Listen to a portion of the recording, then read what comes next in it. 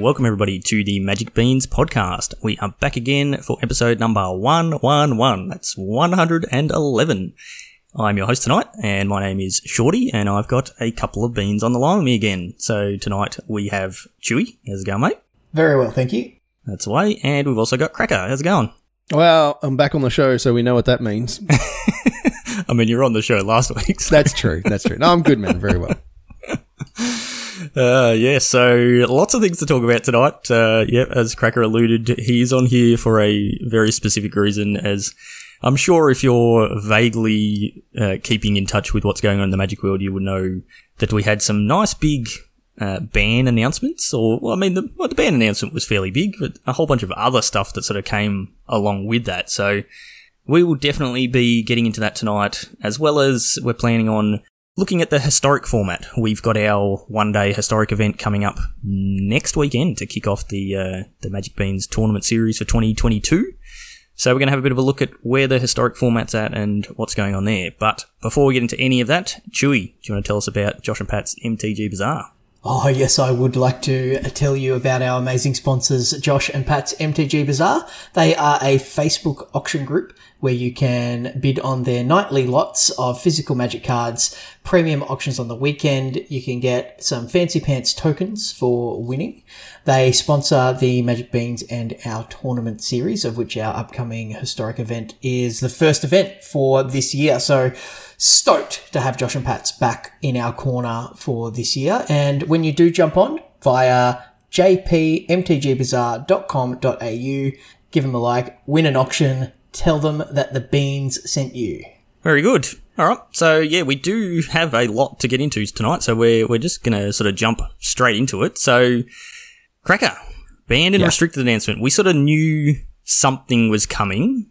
I mean, actually, before we get into that, one thing we didn't talk about was the Pauper banning announcement, which we haven't actually got on our docket tonight, but a week or so ago, Wizards announced that they were creating a Pauper panel, I think they called it, which is a group of people including like people from the community that are well-known Pauper players, as well as Gavin Verhey, who were going to be kind of like the Commander Rules Committee, sort of. But, sort of advising Wizards on bannings for that. So we saw a few bannings in Pauper, mostly targeting at Affinity from what I understand. We saw ATOG and a couple of artifacts get banned. So that came out, but when they sort of announced that, they did preview that there was going to be another announcement coming yesterday or the day before, whenever it actually came out. So we knew this banning was coming, and a couple of weeks ago we spoke about it on the podcast that they'd said they were going to do some rebalancing for Alchemy once the set championship had been played, which was on this past weekend. So plenty of notice that this was coming, but don't know if we were expecting all the cards to be on here that are on here. So do you want to take us through it, Cracker? I sure do. So starting with the ban and restricting announcement, Standard. Apparently there's a format called Standard. I don't know if you guys are aware. But Alrund's Epiphany has been... dead format, isn't it? That's, apparently. Alrund's Epiphany has been banned, Divide by Zero is banned, and Faceless Haven is banned. In Legacy, Ragavan the Nimble Pilferer is banned. In Historic, Memory Lapse is banned from Suspended. And Teferi Time Raveler has been rebalanced and unbanned. So, let's go with Alrund's Epiphany. It's been the big boogeyman of the format for a while. Either of you guys surprised to see this one hit the chopping block here? I'm surprised it didn't get a banning earlier, namely because it pushes out... let me start again. They're applying a lesson learned from the previous set.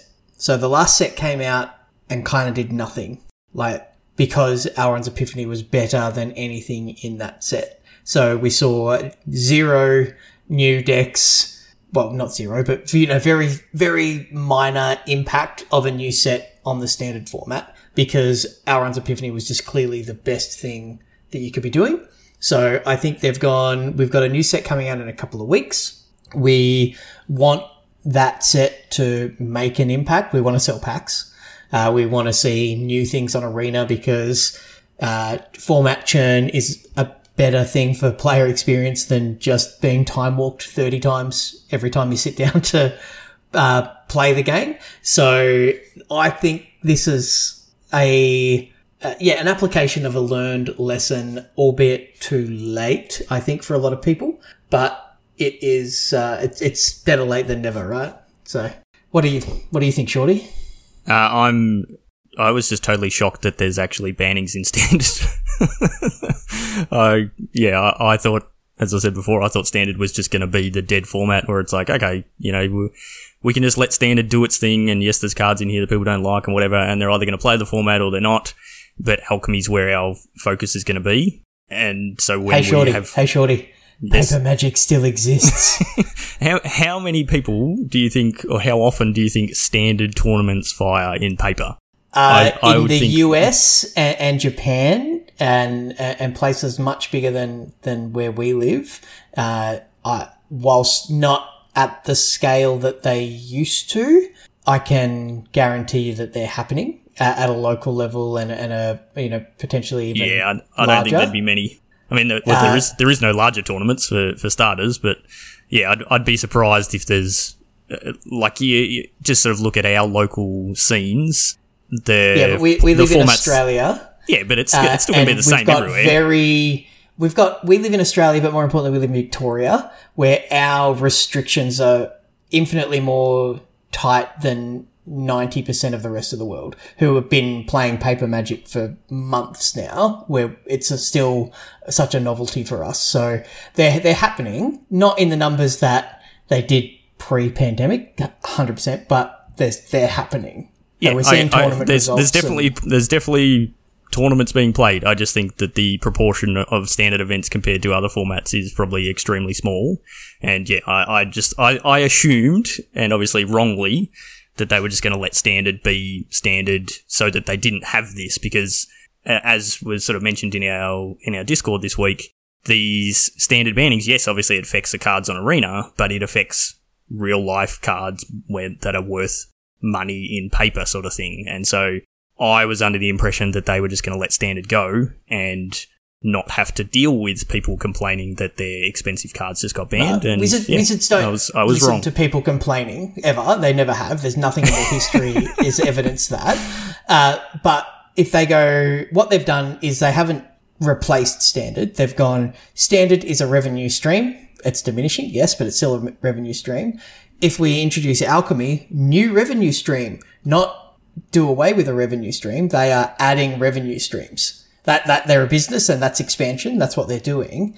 So they would never, and look, Legacy kind of contradicts what I'm saying a little bit, but cards that sell formats that sell current sets, they're not going to completely abandon Standard because, some revenue from Standard's better than none. So they're always going to still support it. And they're going to maybe ban a little more aggressively to keep it interesting, potentially, for, in-store players. And who knows if we've got, we've got Brad Nelson involved in stuff now. So maybe we'll see, Huey. More of a push.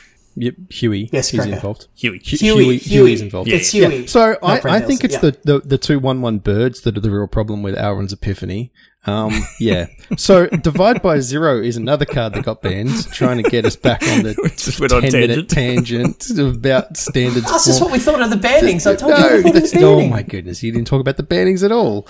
Anyway, Divide by Zero. It's the closest thing we've seen to remand, I guess, in modern era Magic, where you're effectively just time walking is another term that you get used, and the value of drawing a card is pretty huge. So I think people really hated playing against this because enjoyed playing it a lot. Yeah, correct. It's fun to play, right? It's that sort of, no, look, you can have another try next turn, and I'm just going to get a card that I want, and then maybe I've got another one. I guess we'll find out next turn. Like if doing that, it's a huge tempo swing. So yeah, it's situationally better than Remand. It's more expensive, so you would expect something more for it, but you don't only draw a card, you draw a card that you want, but you've only got so many of those cards in your sideboard. Correct. And sometimes Remand draws you the land that you need. So it's different.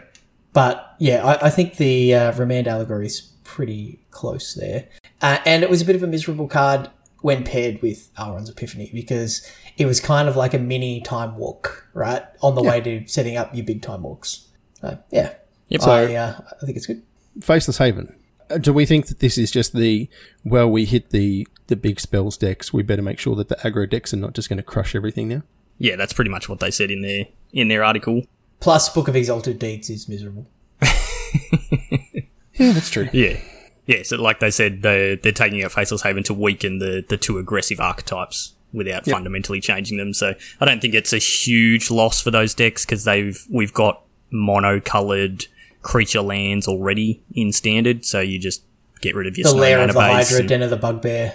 Yeah, and whatever the white one is. But The Frostfang. like the only thing that you might still see like the green decks playing a Snow Mana base because they're playing like Blizzard Brawl, and the what's the 2/2 that untaps a snow land? Yep, something that like one. the Druid. Yes, that's a safe bet. It's a pretty good colour. It's a mana creature. It costs 2. It's an elf or a druid. It's probably both. Yep. So you may see green decks still playing snow lands and just swapping out 4 Faceless Haven for 4 whatever that land's called. Man, Lair of the Hydra. Yeah, that's the one. I'm not doing well with card names tonight. Well, like Divide by Zero was an interesting one. Like obviously I've listened to a bunch of podcasts this week, so although we're kind of fairly early on the take because a lot of people record their podcasts earlier on in the week. But that seems to be, looking at Twitter and that, the one that people are sort of scratching their head about a little bit. Obviously it's good and he's powerful, but I don't see it as too powerful. The thing where it becomes a bit of an issue, like they're taking it out of, the decks that are playing Alrund's Epiphany, that sort of thing, and your Lear decks and your Hullbreaker Horrors and those sorts of decks where, like you said, it's almost like a mini time walk to get you to your end game. The problem is that it's also one of the only answers to Hullbreaker Horror, because Hullbreaker Horror can't be countered. And then once Lear is in play, you still can't counter your spells. But in both those circumstances, the Divide by Zero still worked. So you're taking away one of their tools, but you're also taking away one of the best answers for those two really strong and powerful cards. So I wouldn't be surprised to see... What they're doing is they're taking away the most important card in the mirror. And removing the top end. So it kind of just comes down to who hits their land drops and plays their Lear first, and which is honestly, cool. Yeah, but that's old school control deck mirror matches. So it's getting more back to that Magic fundamental. So whether that's successful or not, let's see. But I reckon that's what they're going for. Whether they say that or not, where they want to get back to quote unquote real Magic. But it's going to completely change the face of Standard. And we're talking about decks that, play Divide by Zero and Alrund's Epiphany, both of which are banned. We're talking about how those decks play now and the mirror match, but do they even exist after this? Like, is there a Lear deck that's actually viable without Alrund's Epiphany? Yeah. Maybe something that we saw Masonitas play in a league finals, where it was more like a Grixis spells deck that just played Lear for value rather than as part of your lock piece. Potentially, I don't know. So it's a change. It's a forced change, and it's going to drive some sort of innovation for 3 days. So that's great, right? So Ragavan banned in Legacy. Yeah. I haven't played a single game of Legacy since Ragavan got printed, but it seems like quite a while before then. But yeah, it seems like this was being called for quite a lot by the Legacy community, and people aren't too worried about that. It's not going to impact the price too much if you've splashed out on Ragavan to your modern deck. Your investment's still going to be fine because the 12 people that play Legacy, adding their playsets of Ragavans to the market isn't going to make your Ragavans aren't going to do a Bitcoin on you.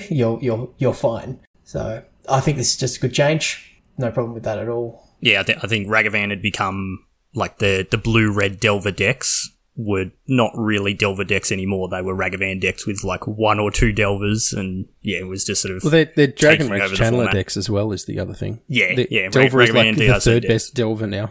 Yep. Yeah, and I guess sort of the thing in Legacy is you've got and they mentioned this in the article, you've got Force of Will and Daze to protect your Ragavan. So in the same way that you used to play a Delver, flip it on turn 2, and then just protect it for the rest of the game to win, well, now you had Ragavan that was doing the same thing, and Ragavan just generates so much more value than Delver ever did, because the 2 damage from a Ragavan as opposed to the 3 from a Delver really doesn't matter in Legacy when you're just controlling the game. So, yeah, I think people are pretty keen or glad to see that that's gone. Surprisingly to me, I would thought maybe it was going to go in Modern, but maybe we're in that little bit too close to when Ragavan was printed. We can't ban it in Legacy and Modern all in one go and destroy everyone's collections. But I wouldn't be surprised to see it go at some point. No bans in Modern for this, so they're obviously somewhat happy with the diversity of the format. And the thing is, I think we discussed this on a previous cast recently, they'll ban things around it before they ban the marquee cards from the current expensive set, right? So if Ragavan is a problem with, I don't know, Spell Pierce, we're more likely to see Spell Pierce get banned than Ragavan to try to weaken the deck. Whatever it might be. Yep. So it's, they want to keep selling the decks, selling the packs, and, if the backside falls out of people's investments from a banning like that, then, there'll be outrage, so... And Memory Lapse in Historic, I don't think anyone's surprised that that's staying banned in a similar to way what we were saying before with Divide by Zero and Remand. Memory Lapse was way worse. Even worse. You can just draw that again next time turn. Walking people. Now we should get our wildcards for that, which will be rares. Actually, I think I'm getting like a dozen. Correct. It's four mythics from Aaron's Epiphany, 4 rares from Faceless Haven, and should be 4 rares from Memory Lapse. So that's what I need just before a new set. Good job. Yeah, I've only got like 6 rare wildcards, but 22 mythics or something. It's just, yeah. Yeah. And your favourite Planeswalker is back, Cracker? He's back. Let's talk about Teferi the Time Raveler. Put on a little bit of weight and... He did. He just... His time that he was gone. He used Teferi's protection and now he's back again. So... He's been in lockdown for a long time and he's put on a whole extra mana. That's what's happened. Yes. He's, so what have they done to him? They've made him cost 4 and they've upped his loyalty. His starting loyalty is now 5 instead of 3, I think it was. No, starting loyalty was 4. It was 4, yep. Yeah. And his static ability says your opponents can't cast spells on your turn. So, which is a lot better. It is so much better. Like, so much better. I still don't like the card, but, I mean, there's just some residual hate there, I think, more than anything. He doesn't fundamentally break the game. This effect is something that we have seen many times before. There are a bunch of creatures, particularly in white, that have this effect, where you can... I'm trying to think of what his Grand Abolisher is one, where, it's white for a 2/2 and opponents can't cast spells or activate abilities during your turn. Right, like it is a thing that exists. It doesn't break your own turn. So, I mean, this is the thing to do, right? And I guess if it's still broken and super annoying, then they have the ability to make more adjustments. I like this change a lot. Coming down on turn 4 versus turn 3, or turn 6 instead of turn 5 if you're keeping mana up and things like that, is a huge difference. In a format like Historic, where you've got some pretty fast aggro and combo decks. And I don't know, Shorty, if you've ever cast a finale trying to get your bin chickens back. And they've got with a Teferi in play.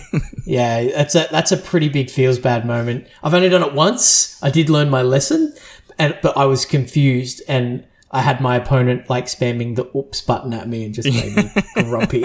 So yeah, it's like, oh, that works that way. Yeah. That's kind of dumb that it does, but now that I think about it, my understanding of the rules, yes, it does make sense, but it's unintuitive. No, it's still dumb.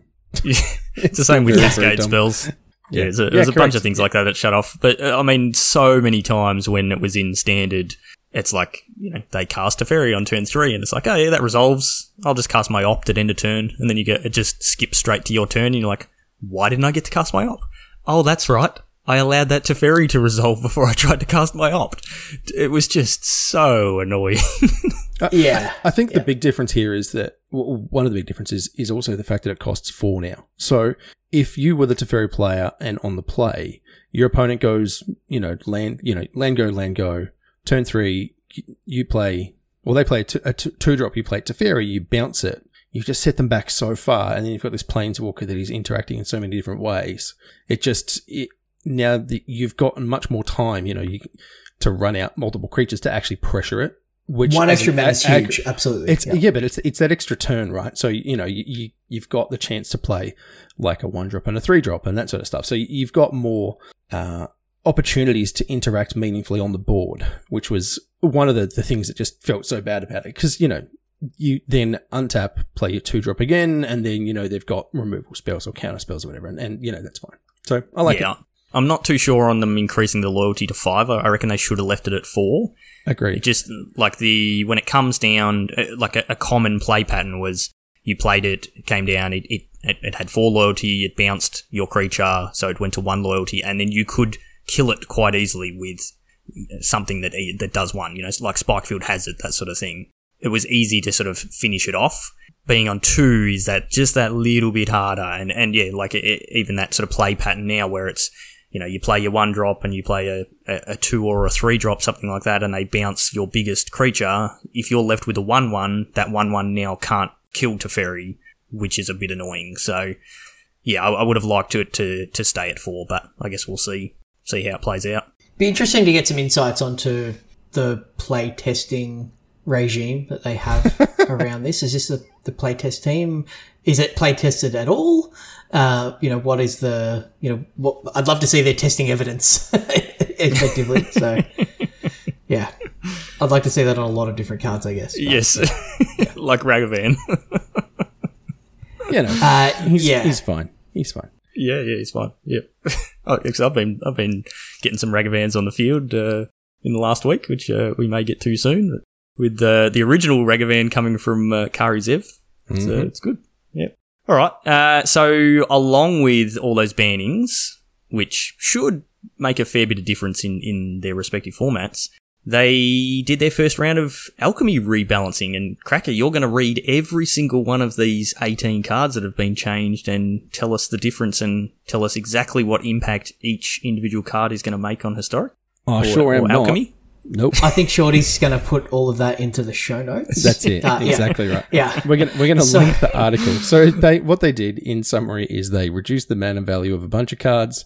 They really pushed the dungeon mechanic in a bunch of other cards because turns out that was in fact just unplayable anywhere outside of Limited, and probably still is. Yes. And then there are a few cards that so those are the buffs. And then there are a few card adjustments that are actually worth getting into, because I think these are the ones that are really, cards that saw play. And, these are the adjustments that we're interested in. So these are the nerfs, but they haven't called them nerfs because I saw some interesting theories about why they couldn't call it nerf, because Hasbro owns Nerf as well, and they don't want something. Yeah, they don't want their brand associated with. Correct. There was some very convoluted logic, and I went, you know what? It's just dumb enough to be true. But anyway, I mean, if they call them nerfs, like the common parlance or whatever is that is a bad thing, and so then they're admitting that they're making things worse, and then they are more likely to have to give out wild cards and whatever. So if they make adjustments, then we're just rejigging tweaking the knobs. Yep, exactly. All right, get into it. First adjustment: divide by 0. Only learns if it targets a spell with mana value 4 or less. So if you bounce a 7-drop, you don't get to learn, which is interesting. Fearsome Whelp. It now triggers on upkeep from end step and gains haste. So what is their logic here? They're trying to make it easy to interact with. Yeah. So Fearsome Whelp was really powerful because you play it on turn 2 and then straight away it reduces the cost of all your dragons in your hand. And so if they don't deal with it before your end step, you're straight away getting all that value from it. And then if they can't deal with it the next turn, then all of a sudden your dragons are getting super cheap. So on your upkeep, it gives it gives the opponent a chance to draw a card and answer it in their turn before you get that value. The haste, giving it haste, I'm not too sure about. I think that's still trying to keep it pushed. But that's a model. Yeah, the Fearsome Whelp adjustment. I nearly said the soft pneumatic dart gun name. That's a model that worked on the white card that put +1/+1 counters on it. The whatever that was called. Luminarch Aspirant. Luminarch Aspirant. Yeah, triggering on upkeep rather than beginning combat step, or end step or whenever it now. It's end step now for that one. Yeah, it still gets played. Still a good card, but just tweaks that knob just down from a 6 to a 5, and it's still a powerful effect. And the thing with it's the perpetuality of Fearsome Whelp. We saw there was a cycle in a really, really old set, the Familiars, where that was a black card that gave red and blue spells 1 cheaper, but it had to be in play, and if you killed it, they went back to full price. So the arena-only version here being perpetual, the balancing it's a new space for them. So I'm not surprised to see them rebalance these new cards as such. So, because it's a brand new mechanic never seen before in Magic, the things being perpetually X. So it's I'm not surprised. I think this is a fine change. I think the deck's still really viable, really playable, just slightly less powerful. Yeah. Gives sorcery speed removal a chance to do its thing. Exactly. Yeah. Yep. So the next card is Hullbreaker Horror, and they removed this spell can't be countered. Sad. Yep. It already does enough things. It really didn't need that anyway. It really didn't. It's got flash. It does. It does. It has flash. The argument is with like Malevolent Hermit and Lear as well, then they just, it did have too many lines of text. Yeah.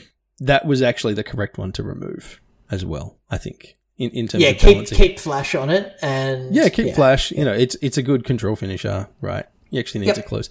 Yeah. The only other change I could see them making on this is the return target non-land permanent to its owner's hand is changing that to target non-land permanent and opponent controls. Yeah, that makes sense. Just to power it down a little bit because that saves the bouncing itself thing. Yeah, which is. But I guess they'll see how they go. I cast it a few times by, in response to you targeting my thing, I'm going to kill your thing and bounce my thing. Bounce my dude. Yep. Yeah, so that's pretty good too. The other one is a card that I have lost to, or the next one is a card that I've lost to quite a lot when I'm playing against a white-based deck, which is the Inquisitor Captain. They've added, if you cast it and it enters the battlefield. So normally these things were super easy to chain together.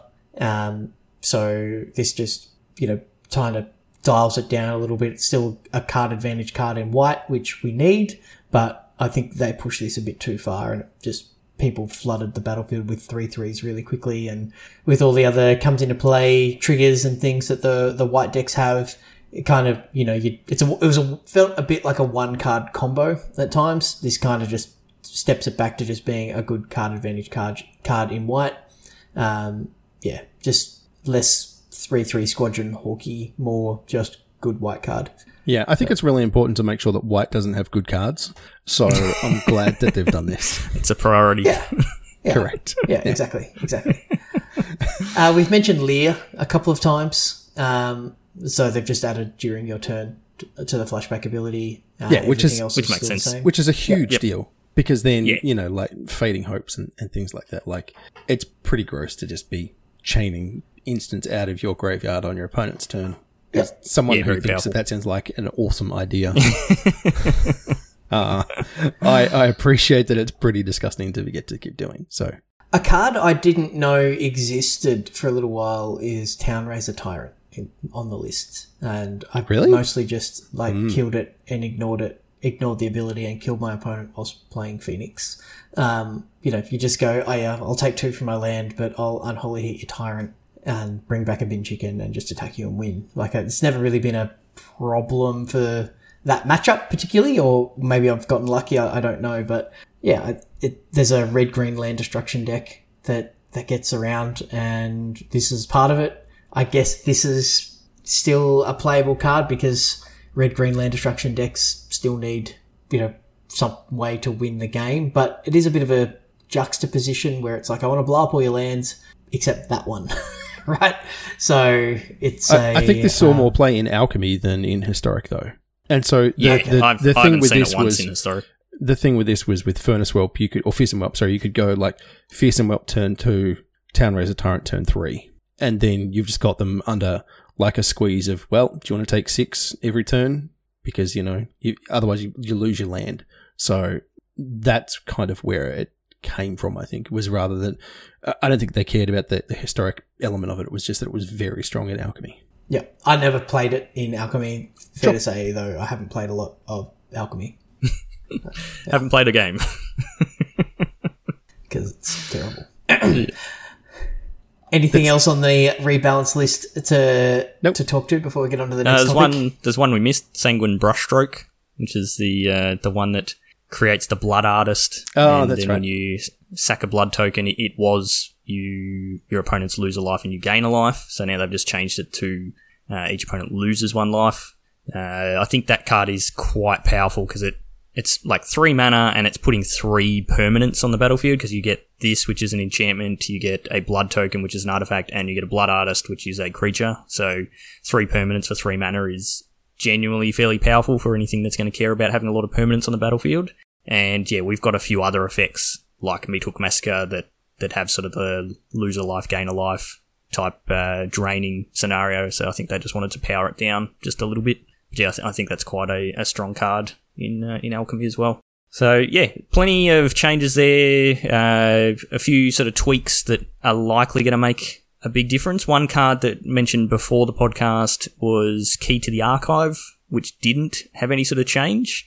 I think a lot of people were expecting that. That card is quite powerful. People winning through Time Warps because it's actually creating the card. You can cast your Time Warp, which goes to your graveyard, and then you can bring it back from your graveyard, or you can cast it with flashback, like with Lear, from your graveyard, that sort of thing. So that's super powerful, as well as Approach of the Second Sun as an alternate win condition.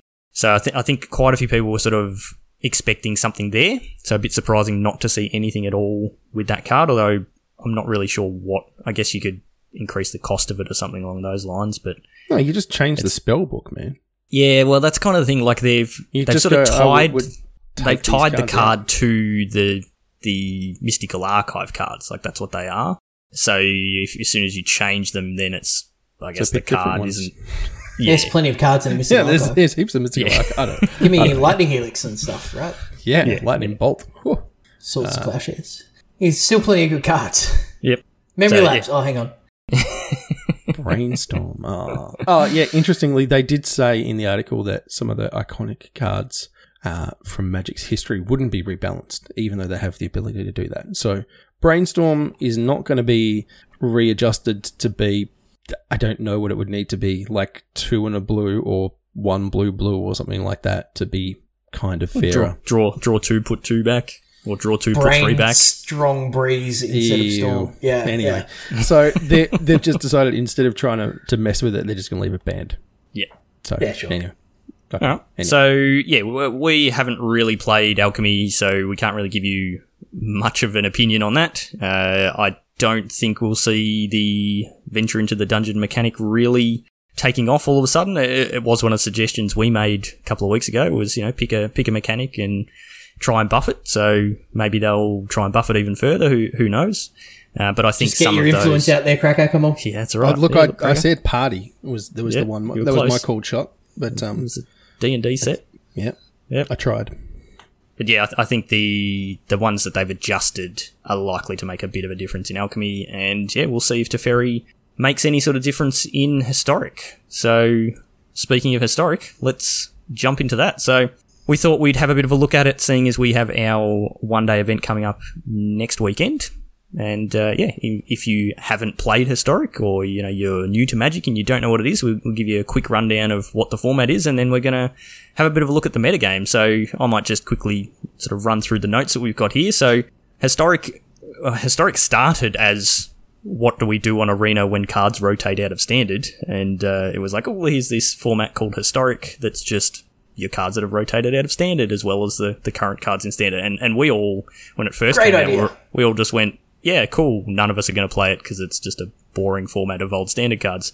And it's so far removed from that now that it is its own format. So very quickly we started to see sets being printed directly into Historic. So we saw Historic Anthologies, and then we saw Jumpstart and Jumpstart Historic Horizons and all sorts Mystical of things. Archive. Yep, all that sort of stuff going directly into Historic, which made it very much its own format, but also took it away from being a format where you play your old standard cards.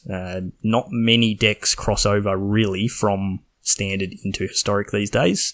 Most of the powerful cards in Historic are the extra ones that they printed. So, no, I don't know if it's achieving its original goal there, but it's probably making Wizards a lot of money because people have to spend wild cards to get all these cards that they print. So, yeah, it basically includes every card that's been printed onto Arena with a banned and technically a suspension list, but now there's no cards on the suspension list. The only one that was on there was Memory Lapse. That one. Yep. Just Which Shorty just blanked. had. Yep. Yeah, exactly. He just put that idea back at the top of his library, didn't he? Yeah. Yeah, so there's a bunch of cards banned, all the usual ones that you would expect. You know, your Oko, your Nexus, Omnath, Once Upon a Time, all that sort of the super powerful cards that we've seen go through standard, as well as a bunch of cards that came on the Mystical Archives that were sort of banned right from day dot. So we don't have Lightning Bolt, and we don't have Swords to Plowshares and things like that. So the big thing with Historic at the moment that we're starting to see a little bit of impact on is that Historic has the Alchemy rebalanced cards in it. So it obviously gets the Alchemy printed cards, the cards that are directly going into that format, but it also has the changes. So the changes that we just looked at for the cards in Alchemy, they also apply to the cards in Historic, which has had its share of controversy that we probably don't really need to go into. But it is quite a big format. There's around 26-ish releases that have happened for it. So you've got a whole bunch of standard sets over the past, 4 or 5 years that we've had Arena going for. Then you've got like your Kaladesh remastered and Amonkhet remastered, and then all the supplemental sets, that sort of thing. So 26 sets is pretty big. I think when we looked at Pioneer last week, that was 30-something, 38? So that sounds right. Pioneer's a bit bigger, but Historic's probably been a bit more curated in what's being printed into it, whereas Pioneer is very much just the cards that have come from standard. So because of that, it kind of has that feel of being powerful like Modern, but not quite to the Modern level. So it sort of fits somewhere between Pioneer and Modern for power level. But it does also have a bunch of cards that aren't legal in Modern that are legal in Historic. Cards like Faithless Looting, as an example, which is banned in Modern, is legal in Historic. So interesting format. I've been playing a bit of it over the last couple of weeks and quite enjoying it, and I think you have too, Chewy. So do you want to sort of take us through what's in the metagame for Historic, and then we can have a look at a few decks? Yeah, absolutely. So apologies if you can hear the thunderstorm outside my Yeah, I've right just now. got that too. Yeah. So there's really diverse, as Shorty said, and I mean just running through some of the decks that you see really well represented or with good win rates. There are lots of different archetypes represented. There's Phoenix, which I know Shorty and myself more recently have been having a lot of fun with. There's the sacrifice decks, either the Golgari Food or just the Jund or Rakdos Sack. There's the Scurry Oak Heliod combo, Dreadhorde Arcanist decks. There's the creativity decks, the Bant comes into playability, Aura's Affinity, Goblins, which was once the king of the format. It still exists. Muxus. Good old Muxus, yep. There's Gruul and Mono Red with the aggressive strategies. Rogues from Standard just got a better mana base, and until this week had Memory Lapse. So definitely was very, very powerful. Elves, there's the Mizzix Mastery decks. There's Dragonstorm combo decks. There's all sorts of stuff. It's super diverse. It's really, really fun. I've only had one time jamming it on Arena through the last couple of weeks where it's like, I feel like I've played against this deck a lot today. Everything else has just been, a different deck every matchup, and that's really fun. And, it makes you, have to approach deck building from a different angle when you have that diverse metagame. And sometimes you have to go, well, I'm going to just try and do my thing because I can't cover every angle. And that adds a bit of drama to your matches as well, where it's like, well, if they've got it, they've got it. If they don't, I win. Then you've just got to kind of throw caution to the wind. And I've enjoyed that aspect of the gameplay. It's been good fun. What about you, Shorty? You've been playing it a lot through the events and streaming a bit the last few weeks. Yeah, I've jumped on and done a couple of streams with. I did a stream with Phoenix the first time, and did quite well with that. And then just this week, once my PC decided to behave itself, I jammed a bit of mono red. But yeah, I've found the same thing. It's been very diverse. I mean, I think both of us have been playing quite low in the ladder ranks. Me especially, seeing as I've been playing the events as well, not actually ranking up on ladder. So I might be seeing a more diverse meta than is actually the case, sort of up higher in the ladder. Come on, man! I'm Platinum 1. Oh, I'm right up there. I'm still Bronze 3. Okay. I am. But yeah, very cool. And we've said it before that the format feels a lot like Modern, where you can pick a deck and kind of play whatever you want and have some fun with it. Find something that suits you. So, Cracker, have you had a chance to play much of it? Not for a little while, but I've been paying attention to what's going on. So yeah, it seems like you said, you can do everything. The biggest downside to the format is just that there's quite the barrier to entry, right? And I think it's the only thing that sort of stops people from going into it more. But it's just, it's cool. I like it. All right. Well, give us a rundown, a deck that you like the look of. So one that I think just got a little bit better, even though it was quite good, is Rakdos Arcanist, which is playing with Dreadhorde Arcanist is kind of the namesake card, which is from a few sets ago, but it's a 1/3 with trample, and when it attacks, you get a trigger, and you can cast an instant or sorcery with mana value equal to or less than its power. Previously, with Teferi in play, nope, you couldn't do that because Teferi. So because he's a jerk. Because he's a jerk. Correct. So this is it's a control deck, right? It's playing Kroxa, it's playing Inquisition and Thoughtseize, Go Blank. So it's a Rakdos mid-range control, probably mid-range deck more than anything. And it's got some powerful things: Magmatic Channeler, Seasoned Pyromancer for a bunch of card value, and then you can discard your spells into your graveyard and attack with your Dreadhorde Arcanist and cast them for free. Oh, the value.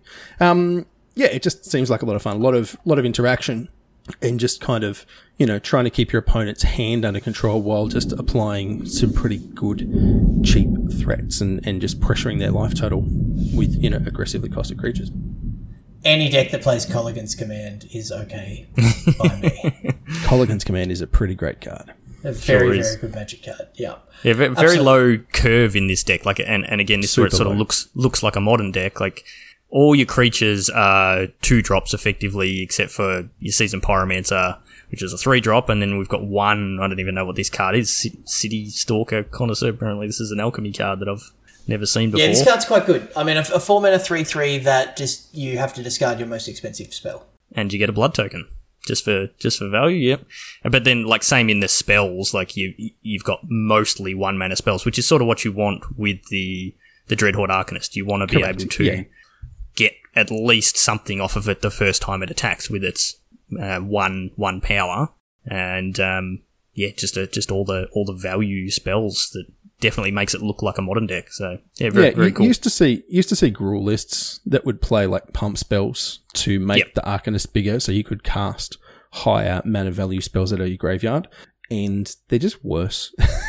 You just don't need to. It's one of those cards where you think, if I can make it into a 5/5, and it'll be way better. And it's actually, it's just gaining you so much value every turn that you don't need to try super hard. And you're just wanting to play Fatal Push and Thoughtseize anyway, because, they're just amazing, on rate and do exactly what you want. So, yeah. I agree with that. And I think this deck has found a really important niche and is a really good, what's the word I'm looking for? It's kind of like a balancer in the format. So if aggressive decks get too much, then, the Fatal Pushers, Flame Blessed Bolts, Inquisition of Kozilek, Unholy Heats, Colligan's Command, just really deal really well with those decks where it's not just a 1-to-1 trade because the Arcanist means that you're buying those back. You're getting more and more casts off them and you're just controlling the board, controlling your opponent's hand. Eventually you just play a Croxa and you win. And then against the control decks, you've got all of your Thoughtseizers and Inquisitions and Go Blanks and then recurring those as well. And then you play a Croxa. So it's really well set up, and it's really a really good fair Magic. It is very much so. It's kind of the Jund deck, if you like. In that traditional Jund 50% against everything. Yeah. Yep. It's also running, like this list we're looking at has 2 Go Blank and 1 Soul Guide Lantern in the main. So it's set up with a bunch of answers for creature decks, for Phoenix decks, for control decks.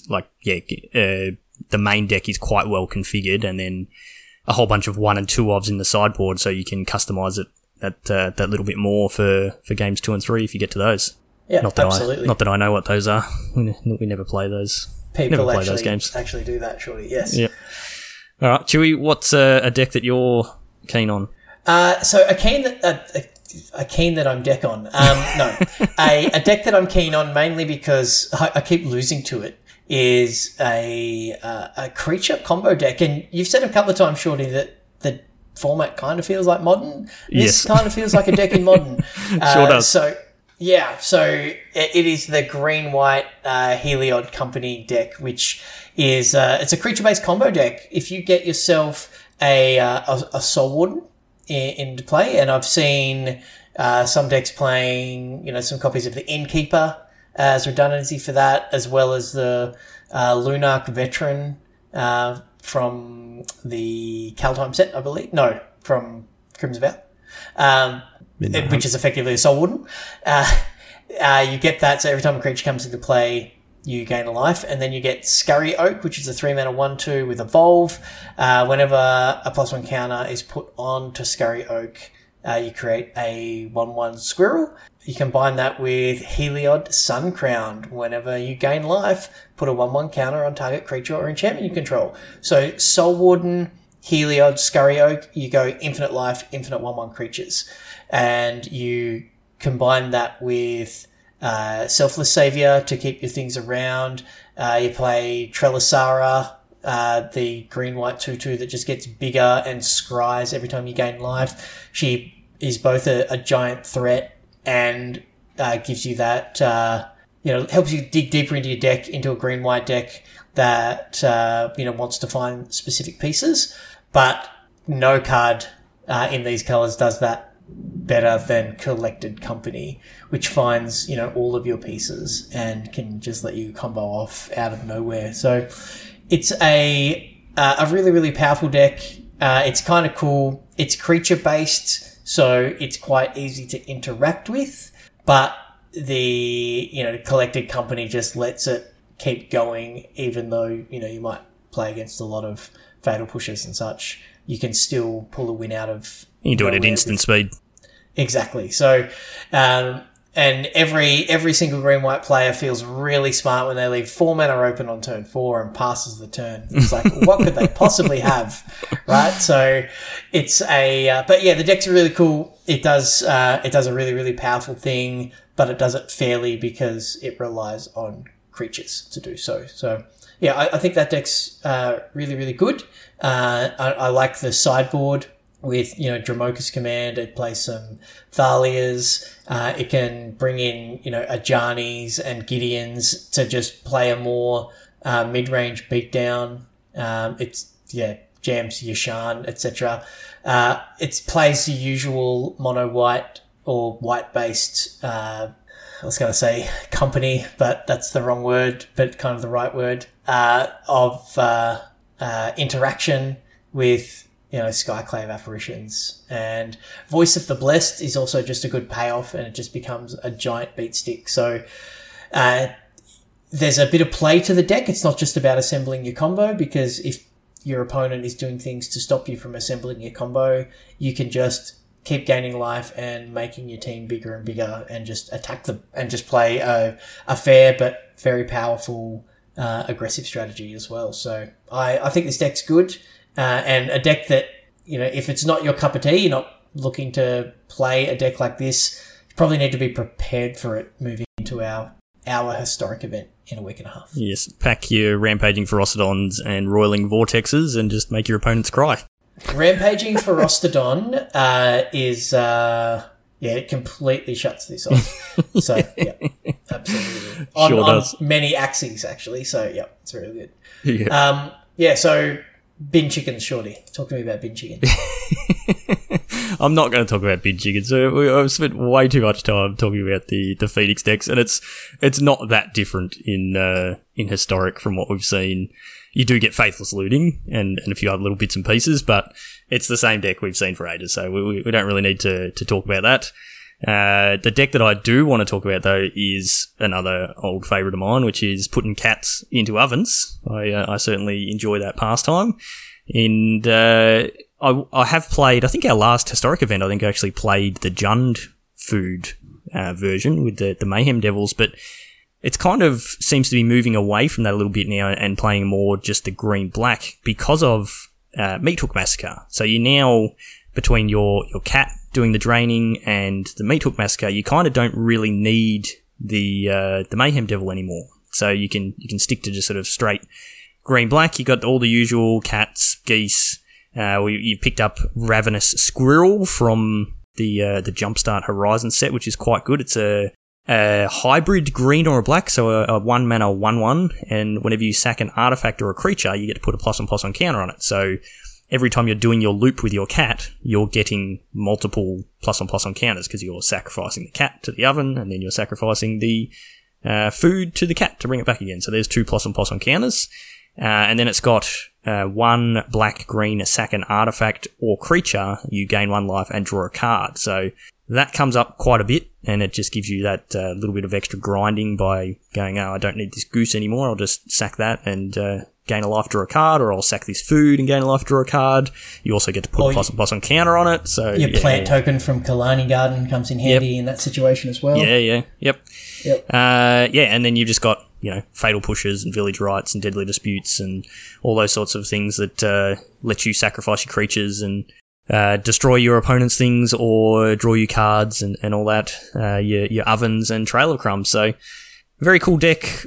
A million triggers and slow to play as the cat oven decks always are, but again, they just grind and grind and grind and grind and grind. So I certainly enjoy that deck despite not really liking mid-range decks. Massacre seems like a huge improvement over Mayhem Devil. Yeah, like Mayhem Devil was just so much. You can target things, but yes, I guess that's the big difference. You can control the board, but it's just so much harder to deal with it. You just drop it on 2 so often, right? You just do it where you're actually not trying to sweep the board. You just play it, and then you just start accumulating value. And this deck just is value.deck, man. There's so many ways to draw cards in this deck. Yeah, it's kind and of you nutty. can kind of win out of nowhere sometimes with it. You've got a cat and a goose and a squirrel and whatever, 3 or 4 creatures on the field, and you just go, oh, okay, well, if I just Meat Hook Massacre for 1 and wipe my board, you take that last 4 points that I couldn't quite get there, or it keeps you alive or whatever. So yeah, it's very versatile. A very versatile card, and it just fits perfectly in the plan that you're already doing. So, not surprised to see that adopted there. Yeah, you do miss the ability to control the board, or probably more ping down like Planeswalkers and things like that you had with the Mayhem Devil. But the Meat Hook Massacre still controls the board enough with wiping it. So. There's not really, there's decks that play Planeswalkers, but there's not like a Super Friends deck that's tier 1 or anything in the format that you're really too concerned about that. Yep. Either. So, if someone wants to tap out on turn 4 to play Teferi, you just kill them.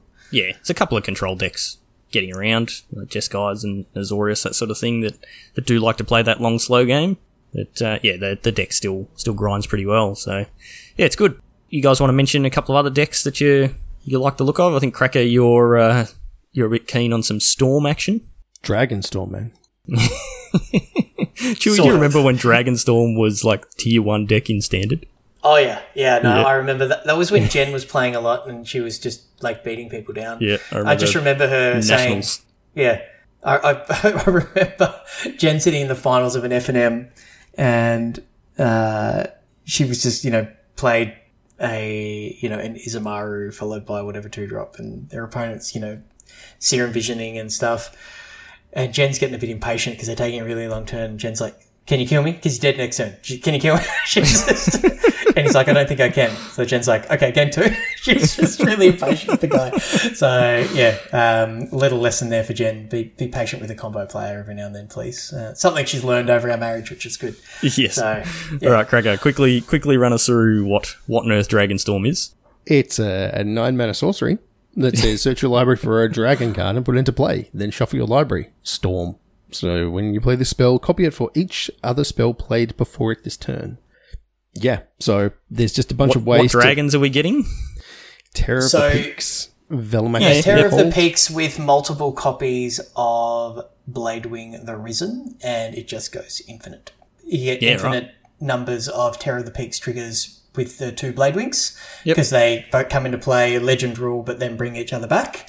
And you dump them into the graveyard with, your Cathartic Reunions and all of the other ways to discard cards, Faithless Looting, and then you Mizzix Mastery or back your Emergent Ultimatum and then go and get the cards that you need, or you Unburial Rights your Scholar of the Lost Trove, and it goes and does that for you as well. And you just kind of combo people out. So it's kind of a reanimator deck. It's kind of a combo deck, but it's mostly a combo deck, I think. Nice. Yeah. Sounds like a bit of fun. Yeah, it's kind of annoying. I got a guy to 1 the other day. Comboed off. Also plays Pactum Negation, which is pretty spicy. Yeah, right. Yep. Yeah, nice. You had another one you wanted to mention, Chewie? Yeah, another one just because I enjoy this as an archetype. I haven't seen this since I've been playing through Platinum, so that might tell you how good the deck actually is, but it's sweet. And it is a Selesnya green-white Enchantress deck. So Destiny Spinner, Sanctum Weaver with Sithis, and you get the Enchantress's Presence as well, which is one of the cards from one of the sets that what are the Jumpstart Historic Horizons? One of those. Yep.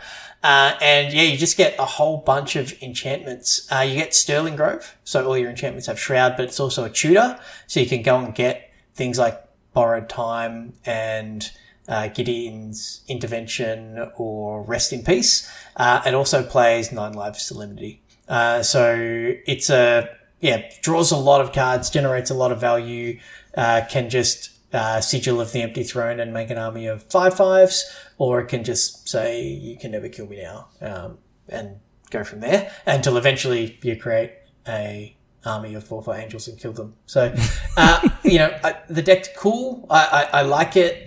I don't know how good it actually is, but I just think it's cool that it exists. Yeah. Well, yeah, like we said, super diverse format. There's tons of different decks.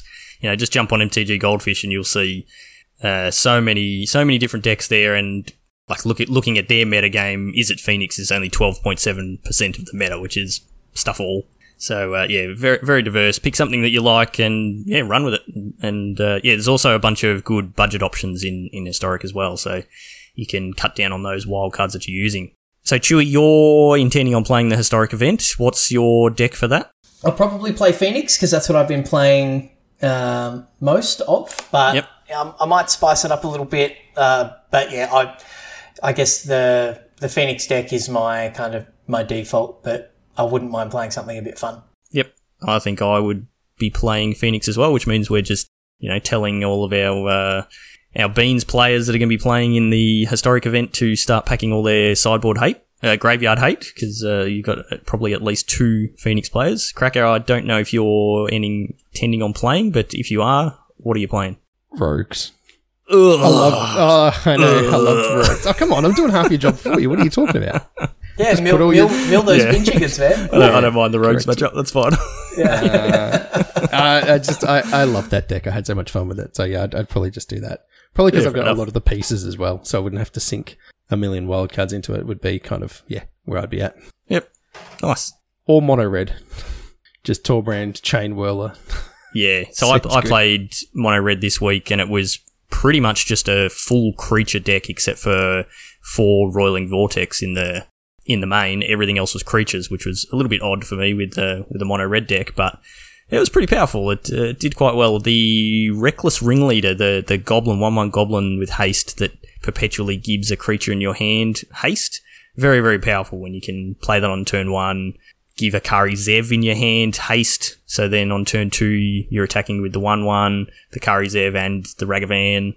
Works quite well, so yeah, pretty powerful, and actually surprisingly, which was a bit odd for a mono red deck, like the mono red decks have played in the past where you want to go quite wide and play Embercleave, you can get away with just having 2 or 3 creatures on the field and recover from board wipes fairly easily. You do have a lot of creatures that do have haste, or even Menace. Menace comes up quite a lot, especially with like the Ferocidon as well. So, and then you've got all your other, your mono red burn decks and your Experimental Frenzy decks and a whole bunch of different mono red decks. So. Plenty to choose from there if you're a red mage. Mono red, I'd probably want to do just live the dream of Frenzy plus Steamkin again, and just chain off. I think that was the most fun I had with mono red. Oh yeah, definitely. That was the best mono red deck that I've ever played for sure. I'd be remiss if I didn't say, hey, there's a affinity deck that exists as well. So that is definitely something that is kind of fun. Nettlecyst is a pretty good replacement for cranial plating, and plays all of the usual blue-white culprits, Thought Monitors, Ornithopters. You got Esper Sentinel as well. Esper Sentinel, yeah, absolutely. It's so bringing in that sort of card draw hate bear element. Also, Staff, the Black Staff of Waterdeep, turning your Stonecoil Serpent into a base 4/4, then whacking a Nettlecyst on it. That's some beatdowns. That is some beatdowns. So, yeah, I like the look of this deck as well. So that may be something that may be contemplated when thinking about what to sleeve up. So we're gonna tell people that we're playing Phoenix, so they bring all their Graveyard Hate, and then we're not gonna play Phoenix. We're gonna do the switcheroo. Sounds like a good plan. Then I'm just gonna Nettle System in the face. It's gonna be bait and switch, man. Yeah. Very good. All right, so Historic's cool, a very cool format, but is expensive to get into just with your wild cards. So try and find a budget option if you are a little bit tight on wild cards, and definitely come and sign up for our event. So it is next Saturday, the 5th of Feb, will be the first event in the Magic Beans tournament series for 2022. There'll be a bunch of invitational points up for grabs. Just by playing in it, you will be getting an invitational point, so you'll be already on the leaderboard. And looking like you're qualified for the Invy. So it might be your only time for the year that you can say, hey, I'm qualified for the Magic Beans Invy because I'm top 16 on the leaderboard or whatever.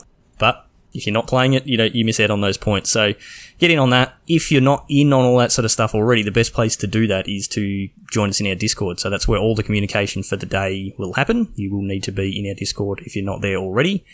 And we've got an awesome community there, so come and join us in there. And the link for that is in the show notes, as it always is. So the other usual housekeeping things, we've got our merch store that you can buy t-shirts and hoodies and those sorts of things from, so go and check that out. Go and check out Josh and Pat's MTG Bazaar, jpmtgbazaar.com.au. Takes you straight to the Facebook auction group, and you can check out their daily auctions and the Win It Now posts that Pat puts up every night. You can find us on YouTube, Facebook, Twitch, and Twitter. All of those places, just search for Magic Beans or Magic Beans Cast, and you'll find us there. If you want to find me on Twitter, I am at Peace Inc. Chewy, you are? At Chewy MTG. And Cracker? At JoelHill_. Very good. So that's it for this week. Thank you, as always, for listening. Stay safe out there, and we will see you all next time.